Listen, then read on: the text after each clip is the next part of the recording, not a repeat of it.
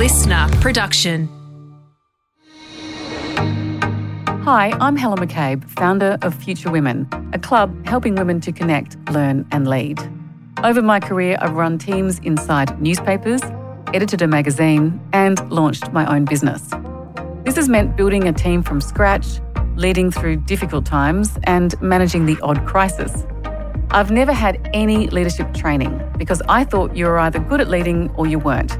I thought being decisive was a key metric for success. I was wrong, and it led me to make simple but avoidable mistakes. In this series, I'm doing what I should have done years ago, reaching out to people who I admire, who have also successfully run teams across all types of industries. So I can ask their advice on some of the common leadership challenges.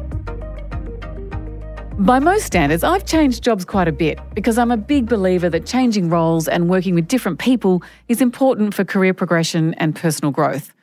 But what are the signs you should change your job? And how do you measure the risk of leaving versus staying?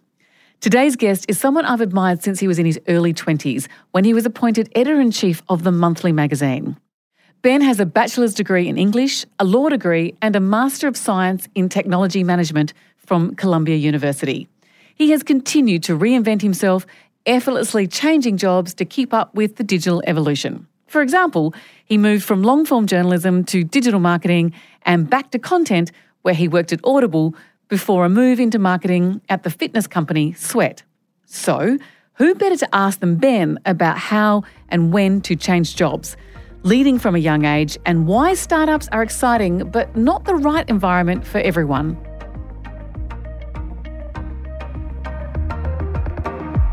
Welcome to the Future Women Leadership Series, Ben Naparstek. Thanks, Helen. It's a great pleasure to be here with you. You became editor of the monthly, and I think you're only 23, is that right? That's right. And at the time, did you think you were ready to lead a team? Look, I think I had the naive confidence of youth that probably propelled me forward and made me more confident than I perhaps should have been, given that there was obviously so much that I didn't know about. But I had a wonderful boss. I had Maurice Schwartz, who was just such an inspiring leader for me because he always had my back and he was very available. He was very present. We would speak most days, but he would also leave the decisions up to me to make. I was never there thinking, if I do this, what will Maurice say? He would know that if I was unsure about something, I would use him as a sounding board, but ultimately the decision was mine. And then the mistake was mine to make as well in some cases too. But having a manager who really has your back and is available, approachable, but not micromanaging is something that I just learned so much about leadership that I didn't know at the time, and that in turn informed how I led my team there. And I think that underscores a really important point around leadership is that you do set the tone of the management culture from the top. If you're leading in a particular way, the chances are your direct report's going to be leading in a particular way as well. So never as a leader, particularly a senior leader, take for granted just how impactful small nuances of personal style will have on the overall organisational culture and how the organisation is managed and run. I think that's incredibly true. What do you think he saw in you at that time? I think he saw in me someone who was resourceful and could get things done, which as a startup he needed. I had, while at uni, interviewed probably more than 100 of the world's leading intellectuals and political thinkers, and I'd been publishing essays and long-form journalism for publications like the Financial Times. And he saw that I was someone who just made things happen. And I think that entrepreneurial spirit really appealed to him. But he was also very interested in the vision I had for the magazine when I met with him. And I said, look, this is a magazine that is always going to be a niche publication, and that's its strength. It knows who it's speaking to.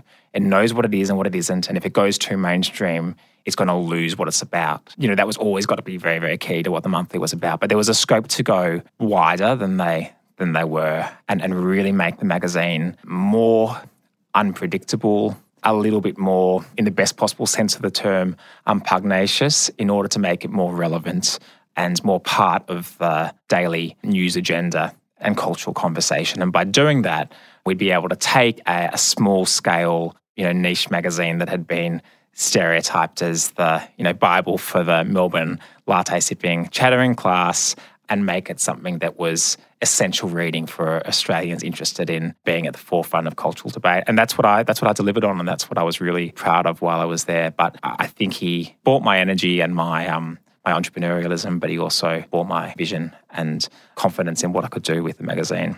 Your interest in startups and entrepreneurialism is a hallmark of your career to date, and I'll come back to that. But I'm interested to know, what sort of leader were you at that age?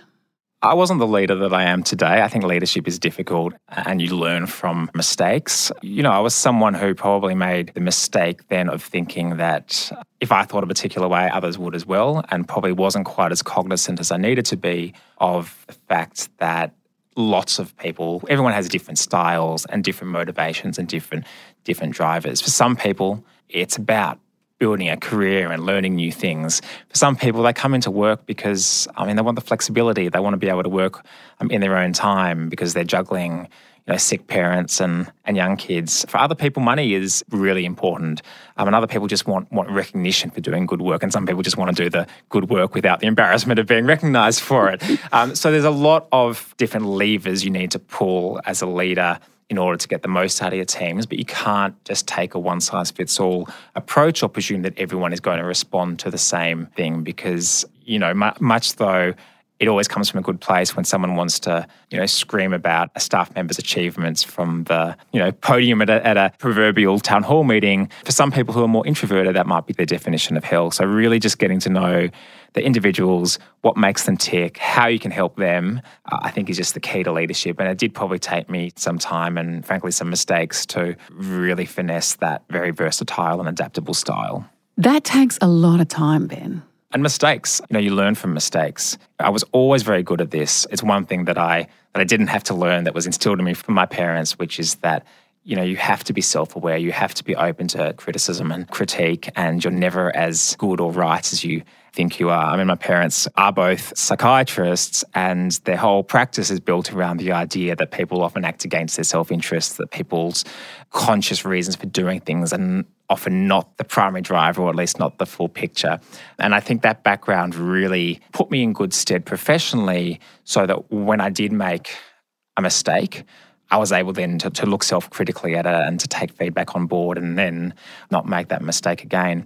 And in my more recent iterations of my career where I've been really focusing on growth strategy, the whole premise of growth strategy as a discipline, if you like, that emerged from the tech startup scene but is now increasingly embedded in big institutions is that you learn a lot more from shipping experiments, the test hypotheses, where you get data that you can learn from in order to then build on those insights to launch other experiments. And, even if you're wrong with your hypothesis, at least every step of the way you're gathering data that then gets you closer to your end goal, that's a much more effective way of approaching growing a business than, spending 6 months planning one big campaign where you do huge amounts of research and then treat the central piece of creative as a perfectly polished jewel and then launch it. And if it doesn't work, you don't get a second chance. The whole premise of making mistakes and learning from them is so critical to business, but it's also so critical to leadership as well. And I think that is what I had in spades from the get-go, which allowed me to make mistakes as a young leader, but not or very, very rarely make them for a second time. Did you go home to your parents and actually seek professional insights from them?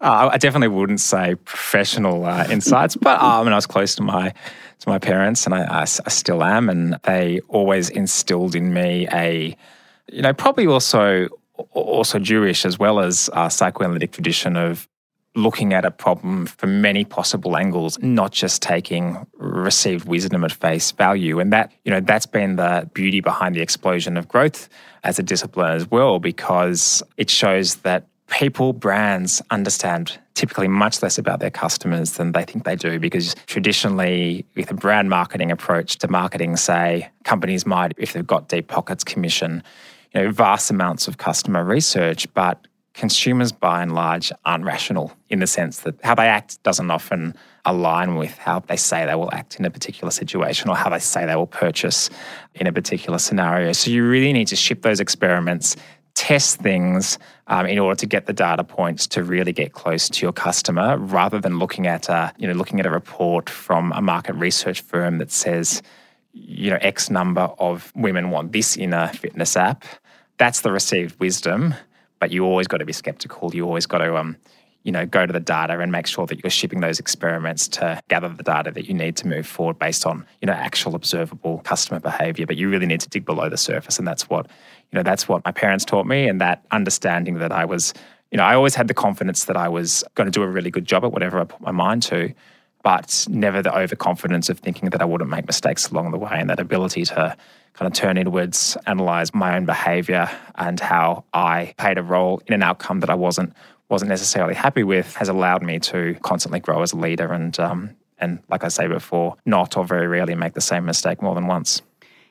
And this is a tough question to ask you without notice, but is there any particular anecdote or set of circumstances you can share that illustrates that? Because what you're talking about is a fairly sophisticated approach to leadership. One thing that comes to mind is when I joined Fairfax. It was a really exciting opportunity when Gary Linnell approached me from the monthly and said, hey, we want you to make the impact with the Good Weekend that you have with the monthly, so come on board. And I remember the first meeting I had with the then CEO, Greg Highwood, and he was like, mate, this is a tough time for us. Revenues are declining. Good Weekend is, in its heyday, was bringing in about 50 million in advertising revenue per year, but that was no longer. And he's like, mate, there are no rules anymore. You got to just tear up the rule book and not just take things based on how things have worked in the past, because they're not working for us anymore. What got us here will not get us there. And that was a really empowering, memorable conversation that I'll never forget. But in implementing that, or rather acting on that advice, I probably missed a beat with the importance of taking people on the journey with you. So to give you one example, when I was at Fairfax, there was a very, very rigorous division between editorial and commercial, church and state. And when I joined, the GM of magazines had just been made redundant, so most of those commercial responsibilities fell onto me. And so I was really focused on engaging with partners, with clients, with advertisers in a much more proactive and collaborative way than had been the case in the past, and looking at sponsored content executions, looking at giving brands the opportunity to sponsor themes for individual issues in such a way that we were always going to be very transparent to readers when something was paid for and when it wasn't. This was still uncharted territory then. Now it's commonplace, even in publications as August is the New York Times. But then it was very controversial, and there was a lot of resistance to it.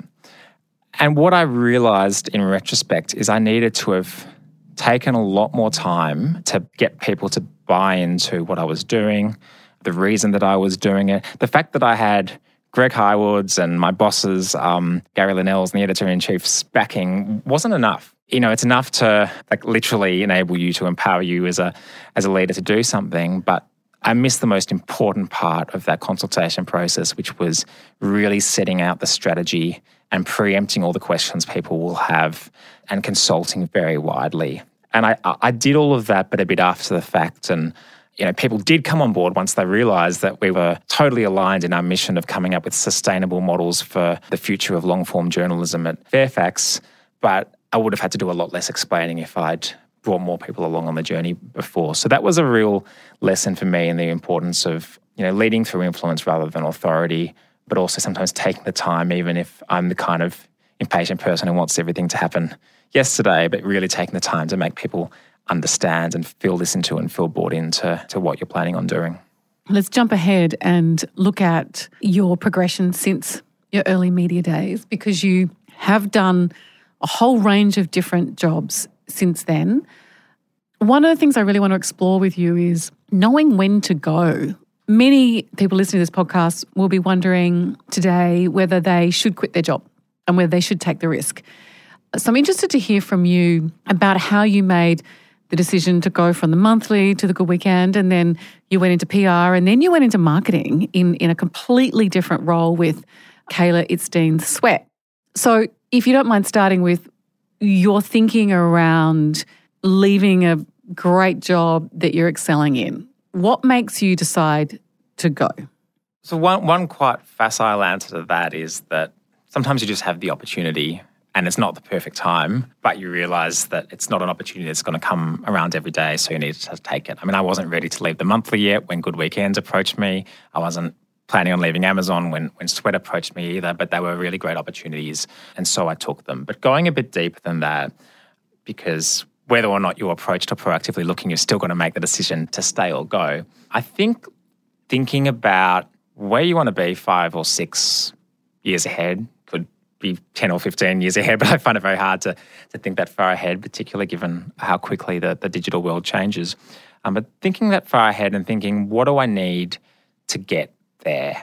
And if you're in a position where you've learnt everything that you can, you've maxed out the impact that you can have on, or rather the unique impact that you as opposed to someone else can have on the organisation in that role, and there are gaps that you know you're going to need to fill, but you're not going to be able to fill in that role to get where you need to be in 5 years, then I think that's a pretty good sign that's time to go. And that's been the broad framework that I've used to make the decisions that I have. I mean, I've always been really focused on how do I build sustainable revenue streams for consumer brands through solving problems for customers. So being drawn to brands where, yes, the objective is to grow revenue, but companies that understand you only do that through addressing real needs and providing a great experience for audiences or customers. And so I needed, in order to be able to take on influential general management style marketing leadership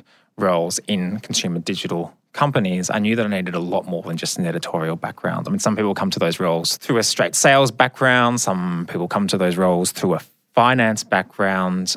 I had neither. So I needed to very strategically work to develop the breadth of functional understanding, not necessarily expertise, because I'm not an expert in everything I manage, and a leader shouldn't be. We can get to that. But I've made very clear that every role I take plays to my strengths. There's enough in what I've done before for me to leverage and know that I'll have a big impact, but there's also elements that are new there. When I went to SBS, for example, from Fairfax, I was leading tech teams for the first time. And then when I went to Edelman, that was the first role where I was directly responsible for an end-to-end P&L and a sales function. And then when I left Amazon for Sweat, it was an incredible opportunity to head up a global end-to-end marketing function with a really sizable budget. This was a $100 million a year revenue organisation that had just been acquired by a then $8 billion fitness hardware organisation in the US, iFit, with a real intention to drive further growth. So it was a really good opportunity for me to take that global head of marketing, end-to-end, acquisition-focused remit. But it wasn't the ideal time to go because I was having a great time at Audible with Amazon, and we were really kicking goals there as well. I learnt more in that year than I probably have in any of my other years professionally. So even though it was leaving the, security and comfort of a job at Amazon that was, stacked with equity and where a lot of people would just want to stay for many, many years, I recognised that the learning and confidence that I would get from being able to take on a role like I did at Sweat with that level of responsibility and accountability for, the full marketing stack would be an opportunity that I couldn't refuse. But what about in the case where you've joined a big company, you've taken a big job, and you've only been at that company for 2 years, and you're about to go from Audible to Sweat, it's your dream job. Do you sit back and go, but I haven't been here 2 years, I'm worried about it, it looks bad on my resume? I do, and the resume is a sort of secondary thing. You can always explain your resume, but what is going through my mind is, do I really need to stay for another year? Because I've built a fantastic team around me. I've done the hard work of getting the buy-in to the strategy and getting it resourced and making it work and building the audience and the business model. So if I've got things in a really good place where the operation can work without me, then I don't need to be there. And that's for me the mark of a really successful stint, when you can, figuratively, not literally here, but make yourself redundant when another opportunity arises because you've got that great team around you and everyone is bought into the strategy and plan.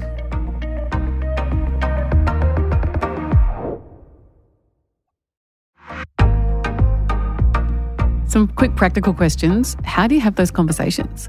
someone's gone and headhunted you in. You're the boy wonder who's kicking goals, whether it be at Audible or a Good Weekend or at Edelman. And then you walk in the door a couple of years later and say, I've got an even better opportunity and I'm going. How do you manage those conversations, and how badly have they gone for you? Not badly at all. And I would say that if you're a good manager, it shouldn't usually be a surprise if someone is going to leave. Because even if they're not actively looking, if you've really got to know their career aspirations and what makes them tick, and if they're good and if they're, particularly if they're publicly visible, they will get approaches. And if they get an approach by someone who's able to give them an opportunity that you're just not able to do, and if you were able to do it, you would have done it before because you knew it aligned with their aspirations, you know that they'll go. So a lot of leaders will disagree with me here, but I'm not of the view that necessarily staff retention metrics are always the best ones. I think overall, if you've got a high churn rate, it's usually a really bad sign. But equally, if you've got really talented people that've been with you for a long time, often the best thing that you can do as a manager is help set them up for success in the next role, and know that the organisation will benefit from everything that they've delivered while they've been here, and that they've set the function and set the organisation up for success for their successor. So no, the conversations have always gone really well. I mean, I was very nervous about telling Leanne, the wonderful APAC head for Audible, who's a really close mentor of mine, that I was thinking of going. I hadn't signed the contract yet, but couldn't quite tell her that my mind was made up.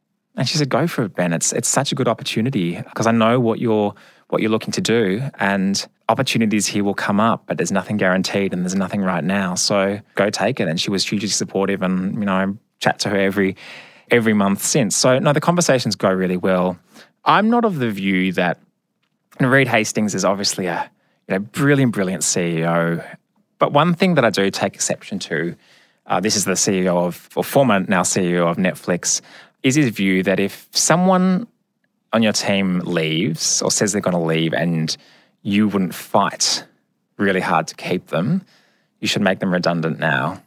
And I really take exception to that, because I think that if someone wants to leave the organisation, and if someone gets a great opportunity to leave an organisation based on how you've helped them blossom and grow as a leader or individual contributor on your team, that's the best compliment you can get as a leader. And it's just not going to be in everyone's interest to stay in their existing role for longer than they want to, because there's so much to be learnt from different organisations, different experiences, and companies are just, particularly at more senior levels, are not always in a position to give people the ideal role that they want right now. So, do you feel the same when someone comes to you, when your star hire says, "Ben, I'm going"?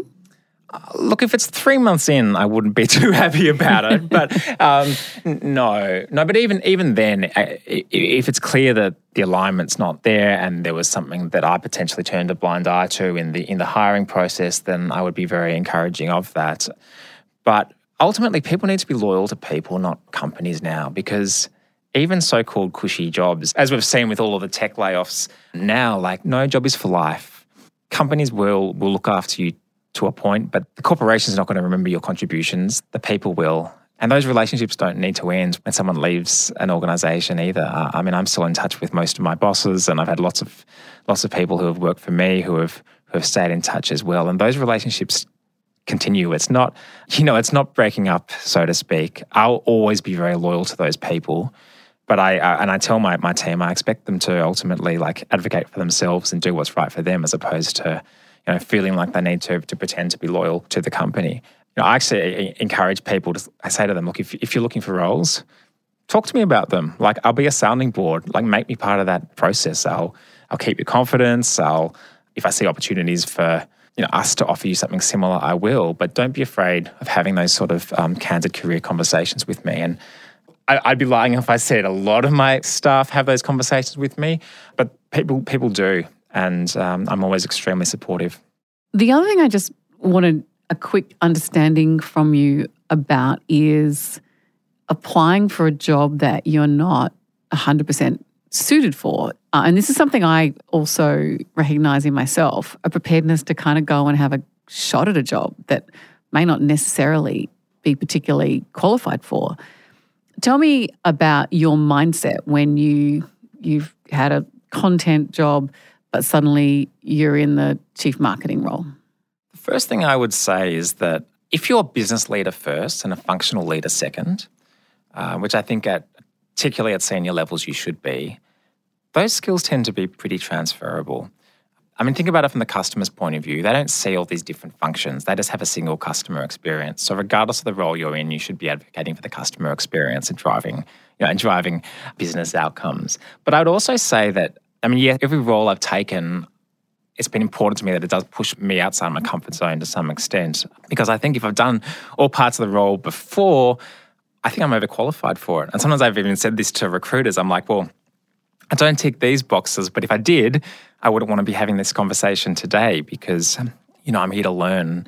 And when I'm hiring, I certainly look for people who have a baseline of experience, yes, who are able to articulate how that experience applies even laterally to what I'm looking for them to do, but they're hungry. They're keen to make an impact because that's not coachable. You can coach people skills. You can put them through a Google AdWords course, but you can't teach someone to have a growth mindset or to be ambitious. So that's certainly something that I look at. But the other thing, I was touching on this a bit before when I was talking about how growth teaches you that you're often wrong or at least often not as right as you think you are, is that if you go into a role thinking you know the customers, thinking you know the discipline, it's really, really dangerous because you need to constantly be taking a deliberately naive view in order to really not be blind to what the customer data is telling you. So to give you a couple of examples, one category of error I've seen a bit is where you look at your fans, right, who are speaking to you on social, who are engaging with your community, but their preferences often do not, in fact, I would say almost invariably, don't align with the majority of your customers who are less engaged and, are not super fans. But the vocal minority can often distort a business's thinking about its customer because they're the comments that come through customer support, who respond to surveys, who are there visibly interacting on social media platforms. So you need to go in there with a sense of, okay, I've got these good data points, but I actually don't know my customer, and I've got to constantly be testing in order to see how do they actually behave when I put this messaging in front of them. Or if I segment the targeting in a different way, will these people who I actually thought would buy a product or be receptive to what I'm talking to, are they actually the people who will, transact in this moment on this channel? So I think having being outside your comfort zone, I think is important, but it's also integral to just a modern way of growing through testing, learning, and iterating on the data you're seeing, because we never have a full enough view of the customer. The customers are changing, channels are changing, the competitive landscape is changing, and we constantly need to be learning, relearning, experimenting again. Because the biggest risk in business is not to take risks. If you're standing still, you're almost certainly falling behind. What's your experience been with recruiters in that sense? And in my mind, I'm thinking of anyone who's listening to this podcast who is thinking about changing careers or likes changing careers a lot and is talking to recruiters and finding that conversation frustrating. What's your advice and your experience in that space? Don't give up because the conversation will be frustrating and you'll need to have a lot of them. But also to just show that and demonstrate that hunger and not just talk to it, but demonstrate it in the fact that you've read the company's annual report or you've got tangible ideas for how they can improve the customer experience, or how in the past you have been handed some responsibility where you're totally outside of your comfort zone and have had to bone up on an area post haste and smash it out of the ballpark. So definitely speak to your hunger and your desire to learn, but speaking is not enough. You need to bring that to life through examples and through demonstrating the work that you've done to understand that the company, help them visualize what you'd actually be doing in the role. One of the things that you are also is a legally trained deal maker. Ben, what does that even mean? Give me an example.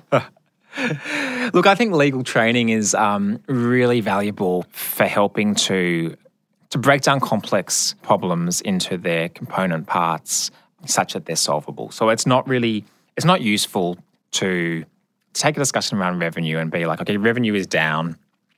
What do we do about it? Like, you break it down into all different parts of what in marketing lingo would be called a customer funnel. Is it awareness? Is it acquisition? Is it activation? Is it retention, referral, or revenue in the sense of the amount that customers are actually spending? Which area of this problem of this journey is broken and having the biggest downstream impact on revenue? And so then you can identify through the data actually what you should be looking at and form hypotheses to try and address them.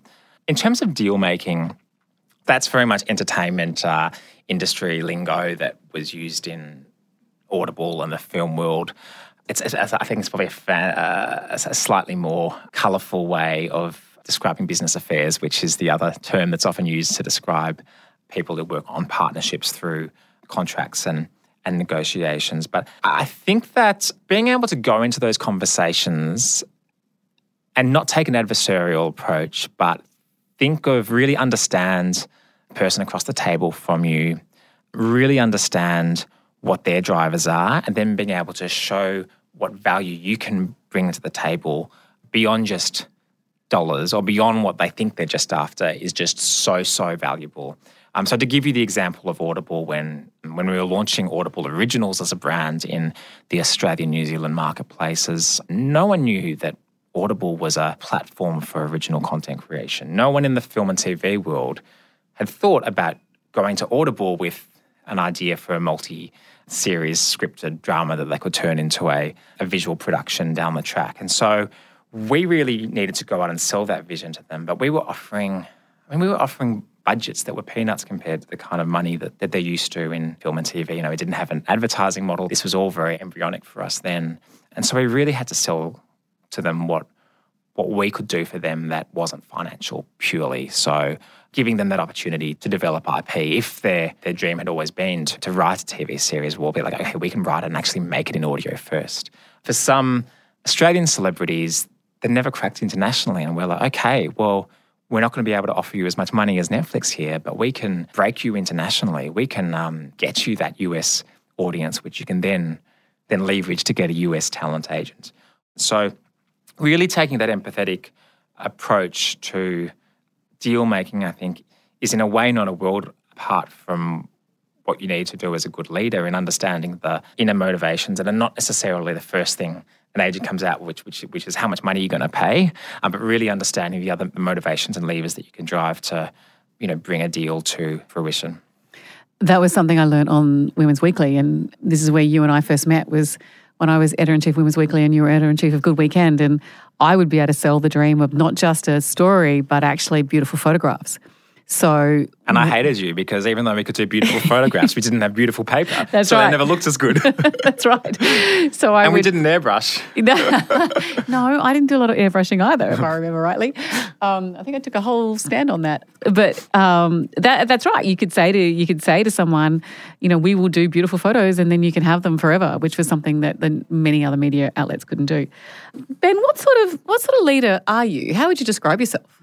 I'm someone who's very focused on people in the sense of getting to know them as individuals, not taking a broad brush approach to leadership and getting to know their individual motivations and drivers. So are they someone who values flexibility first and foremost? Are they someone who's here to learn and develop their career first and foremost? Or are they someone who just wants to do good and get recognised for it, or just do good work and not get recognised if they're more of a shrinking violet type, which is fine. So really understanding the individual, figuring out what makes them tick, I think is really, really key. But I also think the part of leadership that's often overlooked is actually your leadership across the organisation with peers as well, because leaders can really fall down when they develop close bonds with their team, but then lack the influence with their cross-functional peers to, ultimately get the team the resources they need or advocate for their team effectively in times of trouble. So I think being someone who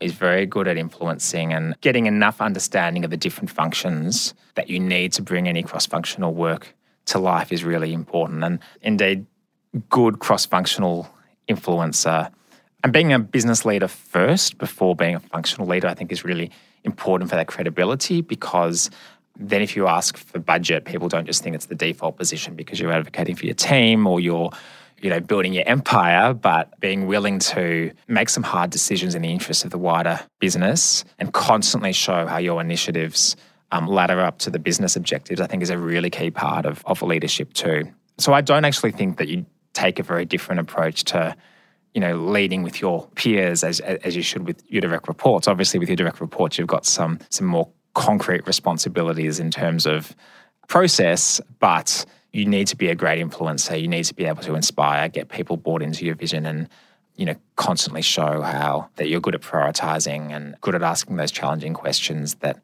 allow you to co-create with your teams and with your peers that the strategy that will best deliver on whatever the business's North Star is.